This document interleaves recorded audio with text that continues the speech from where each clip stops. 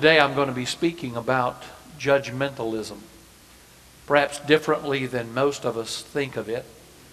In fact, the U.S. News and World Report article some time back quoted a professor at a university named Robert Simon, who said that in the last 20 years he had never met a student who denied the reality of the Holocaust. Though he had heard of others who had denied it, he never met a student who denied its reality.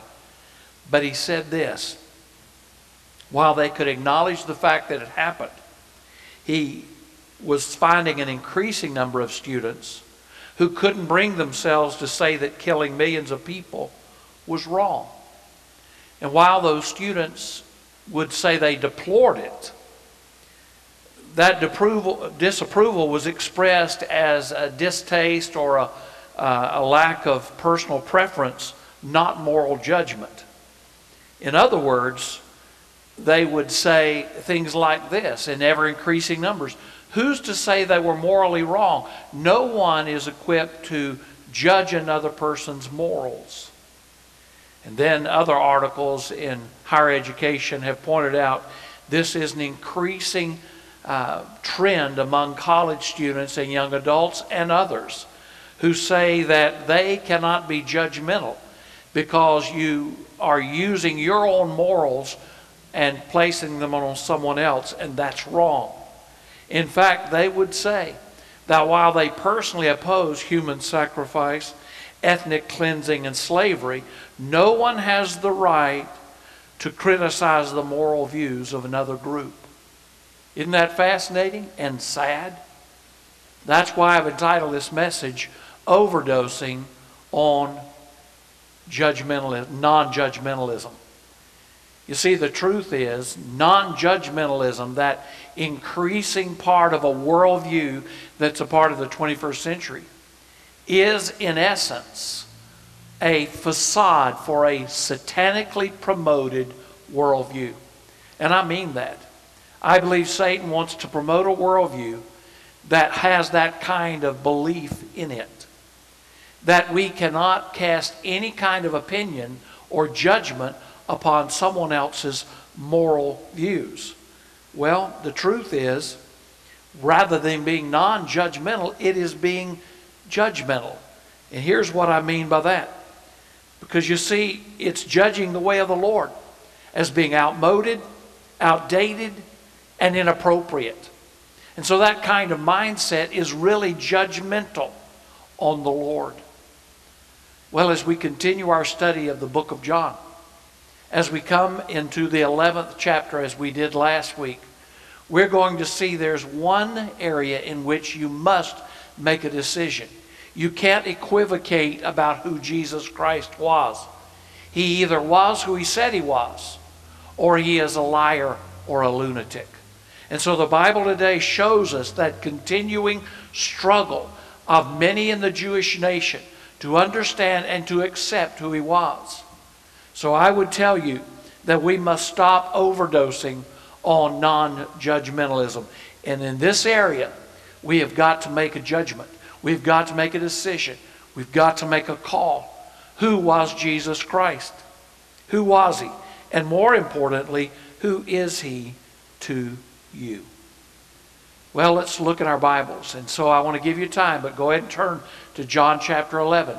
And I'm going to remind you that last week we gathered it electronically to study the first part, the longest part of the book of John chapter 11. We looked at verses 1 through 44, and we saw there that Mount Everest of Scripture passages which tell us of the raising of Jesus' friend Lazarus. One of the most powerful passages in all the Word of God. So today's passage is really a follow-up to that. It is really a follow-up of what happened after the raising of Lazarus. So look with me as we see the need today to either accept or reject. And we come to verse 45 there, and it says, "Therefore, many of the Jews who came to Mary and saw what he did believed in him. But some of them went to the Pharisees and told them what Jesus had done. So the chief priest and the Pharisees convened the Sanhedrin and said, "What are we going to do since this man does many signs? If we let him continue in this way, everybody will believe in him. Then the Romans will come and remove both our place and our nation." One of them, Caiaphas, who was high priest that year, said to them, "You know nothing at all. You're not considering that it's to your advantage that one man should die for the people rather than the whole nation perish." He did not say this on his own, but being high priest that year, he prophesied that Jesus was going to die for the nation. And look at verse 52. "And not for the nation only, but also to unite the scattered children of God." So that from that day on they plotted to kill him. Therefore Jesus no longer walked openly among the Jews, but departed from there to the countryside near the wilderness to a town called Ephraim. And he stayed there with the disciples. And then look at verse 55. It says, "The Jewish Passover was near, and many went up to Jerusalem from the country to purify themselves before the Passover." They were looking for Jesus and asking one another as they stood in the temple complex, "What do you think? He won't come to the festival, will he?" Verse 57 says, "The chief priests and the Pharisees had given orders that if anyone knew where he was, he should report it so that they could arrest him."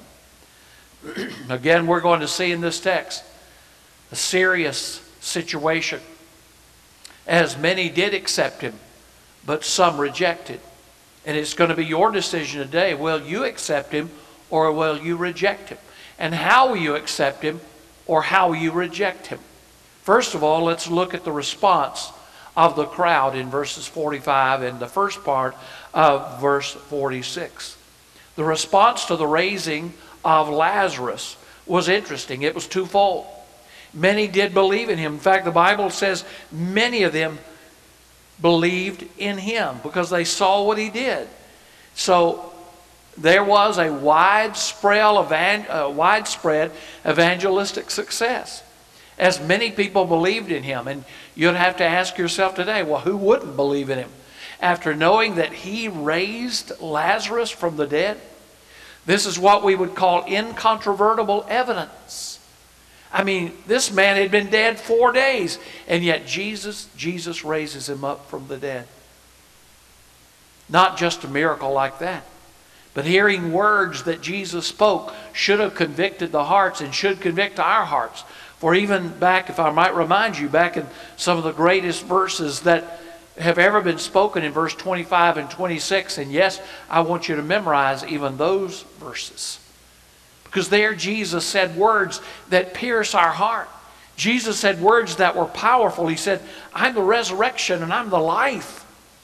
And the one who believes in me, even though he dies, yet shall he live. Everyone who lives and believes in me will never die." Do you believe this? Even those words alone should pierce our heart, making us realize Jesus was not just another prophet. He was the greatest of all persons who ever lived. And those words, "I'm the resurrection and the life," speak to our soul and draw us unto the Lord. And then on top of that, as he raises his friend Lazarus from the dead after 4 days of death, how could someone not believe in him? And yet some did not. In fact, the latter part of that verse, well, the first part of verse 46 says, "Some went to the Pharisees and told on Jesus." Do you remember when you were a child how you liked to tell on your brother or your sister? Well, here we have people telling on Christ. So some accepted him, but some thought, well, we got to go tell the leaders what he's done. This is not good. And so others went to inform the religious leaders of the day. So we see this division. And I will tell you, even in the 21st century, that division continues to this day. There is no neutral ground. The crowd separated that day, and the crowd separates today. And I will say this later, perhaps in a different way. But I believe in the 21st century, we're seeing that division occur in a mighty way.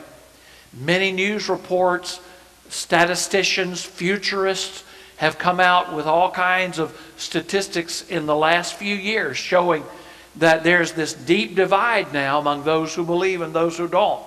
There used to be a large group in the middle of those who were kind of on the fence. But those are going down. That number is going down. And those who truly believe. And those who truly do not.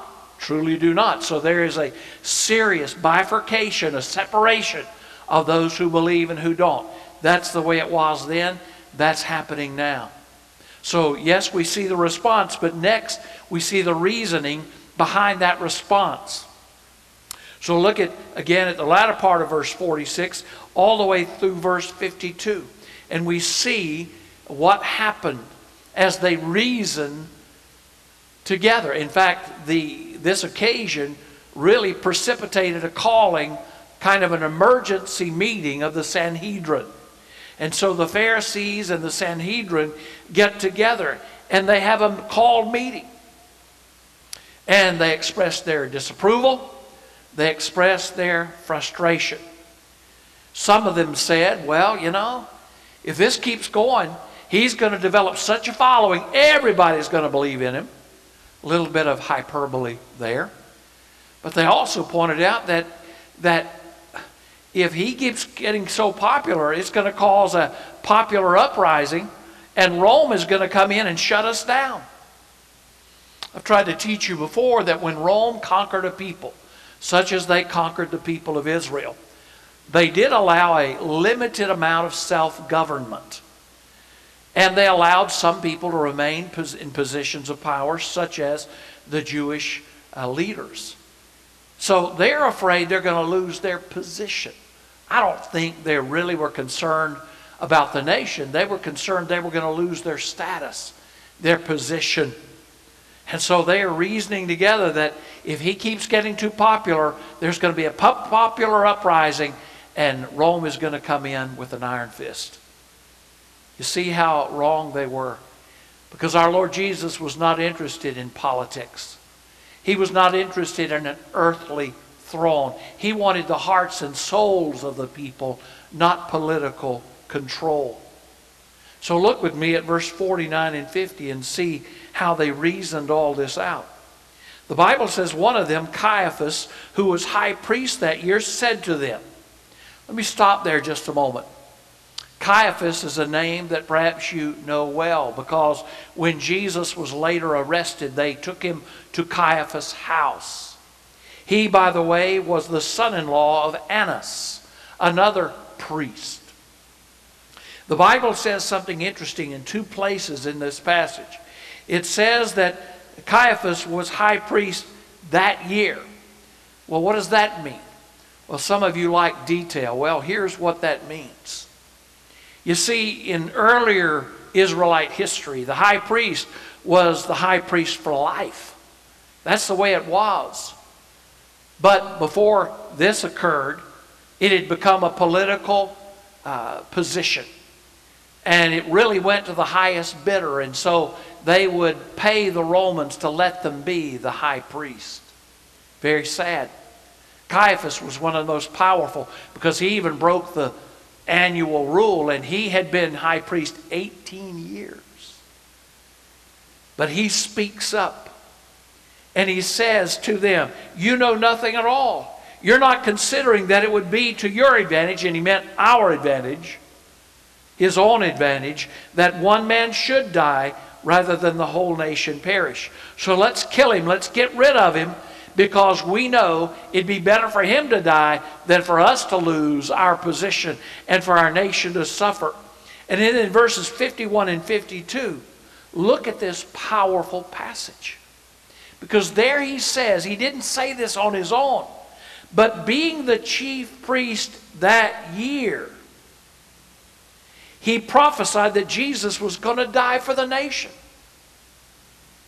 And then he says in the next verse, not for the nation only, but for who else? He'll unite the scattered children of God. So in these verses, 51 and 52, here John, the great gospel writer, is taking Caiaphas' statement as a kind of a double entendre, an unconscious and perhaps involuntary prophecy that Jesus would become the sacrifice of the world. Putting it another way, his sneering remark expressed an unintended truth that our Lord Jesus would die for us all. Now, he didn't believe that personally, but he is sharing the truth of what was going to happen. And not only would Jesus die for the people of Israel, but he said in that last part of that last verse that we just read, that indeed he would bring together the scattered children of God, bringing other people, Gentiles, into the kingdom of God. Isn't that exciting? Caiaphas didn't really know what he was saying, but he spoke the truth whether he knew it or not. Well, what a powerful prophecy from someone who didn't intend it so. And now last, let's see the results. Our Lord Jesus had enemies. He had serious enemies. Now, when one has an enemy, what does one do? Well, the Bible tells us that Jesus taught us to love our enemies. But that's not the way the world saw it. In fact, Satan would encourage people who have enemies to destroy those enemies, and that's what they tried to do to our Lord Jesus. So look at verse 53 and following, and you see this growing hostility of both the Sadducees and the Pharisaic party. The Sadducean priesthood was really the Jewish Supreme Court. And it said from that day on, they plotted to kill him. They plotted to kill him. So the settled decision was made. We're going to get rid of him. We're going to do away with him. They were resolute that he should die. And for that reason, the Bible tells us in verse 54 that he left Bethany. And he went just a little further to the north to that place called Ephraim, near the Judean desert. And there he stayed with his disciples. Well, the Bible also told us that the people were gathering in Jerusalem for the preparation for the Passover. And the Bible says they went to purify themselves. What does that mean? Well, the Passover was the greatest time in all the Jewish calendar. And so to make those sacrifices and to enter into worship, they believed that they needed to purify themselves. Now let me pause from this scripture just for a moment and say, when you come to church, when you gather in worship privately, electronically, or publicly, should you not do the same? Should we not have a time of spiritual cleansing to say, Lord, forgive me of my sins. Lord, fill me with your Spirit so that I might worship you today in the best way, in the right way. So this is a good example for all of us. Now, how did the Jews purify themselves? If one goes to Israel and you go to the Temple Mount, you can go into the ruins around the Temple Mount, particularly on what's called the southern steps. And there you can see all kinds of archaeological ruins that have been unearthed. And in those ruins are multitudes of places, little alcoves inside the stone facade that are called mikvahs, ceremonial baths. And so the Jewish people would come and they would be immersed and cleanse themselves in these mikvahs. And by the way, for those of you who like a little trivia, that is really the precursor to Christian baptism. So Christians are not the only people who have taught and believed in baptism. And yes, for our friends everywhere, it was baptism by immersion. They would submerge themselves so they would go up into the temple totally clean. And so pilgrims from distant parts of the country had begun to assemble themselves. And in the next verse, it shows us that they began asking questions. They began wondering. They're looking for Christ. They had heard about him. Everybody now is talking about Jesus because of what had happened in Bethany, just north of Jerusalem. And so they expected that Jesus would be there also. And so the guards are ready to arrest him. His foes were powerless to take him. They had issued an arrest warrant for him. Verse 57 says the chief priests and the Pharisees had given those orders that if anybody knew where he would be, they could arrest him. And remember, friends, who it would be among that number that would report where he was. One of his own, Judas, would be the one that would tell them where he was, where he could be found, so that they might arrest him. Oh, my friends, I ask you today as we close this time of sermon presentation, that you ask yourself, what would have been your response if you had been there? Would you be with that vast number who did believe?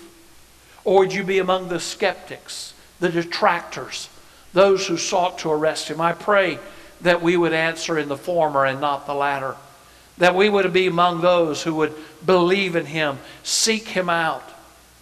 As I've already said, I believe the 21st century is calling out the serious and weeding out those who are half in and who are half out. I believe it's time to make decisions for Christ, to give our lives to him in full commitment. I don't believe he wants anyone anymore who is half in and half out. He talks about that in other places in Scripture. He wants us all in. And so I invite you today to give your life to Christ. And you may say, well, Pastor, I've already done that. And I invite you to give it all to him. Hold nothing back from him today. Give it all to him. In a moment, we're going to sing a beautiful old song, I Surrender All. And it's a serious song, but it says that we're supposed to give it all to him. I pray these people, at least that first part, that first crowd, did indeed give it all to him. And we need to do that even today. God bless you as you give your life to Christ today. It's a simple thing. This week I've been watching television some, as everybody has, on the news. But I've seen several commercials from Franklin Graham. And I've seen him ask people to pray with him, what we call the sinner's prayer. To invite people to pray, to invite Christ into their life.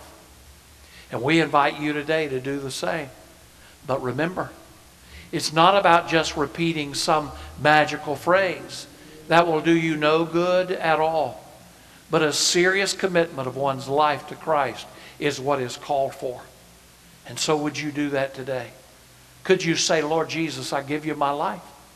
I submit to you today everything that I am. I hold nothing back. Lord, I give it all to you. I surrender all. I pray that you'd do that right where you are. In the quietness of this moment, just bow where you are, close your eyes and say, Lord Jesus, I am a sinner and I need you. And I give it all to you. Please come into my life. Please change me. Please transform me. And may I follow you fully the rest of my life. And that's our prayer today, isn't it? Pray with me again. Lord Jesus, we come. That is our prayer. And I, Lord, pray for the many people who may have made that prayer theirs today. That it would be a serious prayer of commitment. There'd be no holding back of anything in any way. I pray, Lord God, for every man, woman, boy, and girl listening to the sound of my voice, that this would be a time of salvation, of commitment. And we ask this in Jesus' name. Amen.